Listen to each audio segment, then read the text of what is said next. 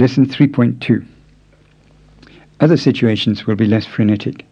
Suppose you understand most of what someone says, but there's a word or two you can't follow.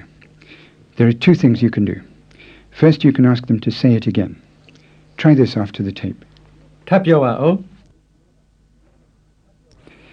Byoba means please say it, the same bar as you used with time bar and sabar and so on. And when you add tat to byoba to make tap byoba, you're saying please say it again.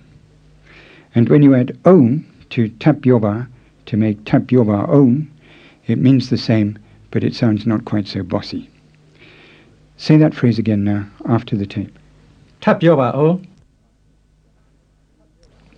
And now here's some practice. Suppose you're buying something in a shop. How do you say, how much is this? ဒါပဲလောက်လေ And here's the answer. 85ကျပ်ပါ Suppose you didn't quite catch that. How would you ask the shopkeeper to say it again? ထပ်ပြောပါဦး And now try saying it with a polite tag. How would a woman ask the shopkeeper to say it again?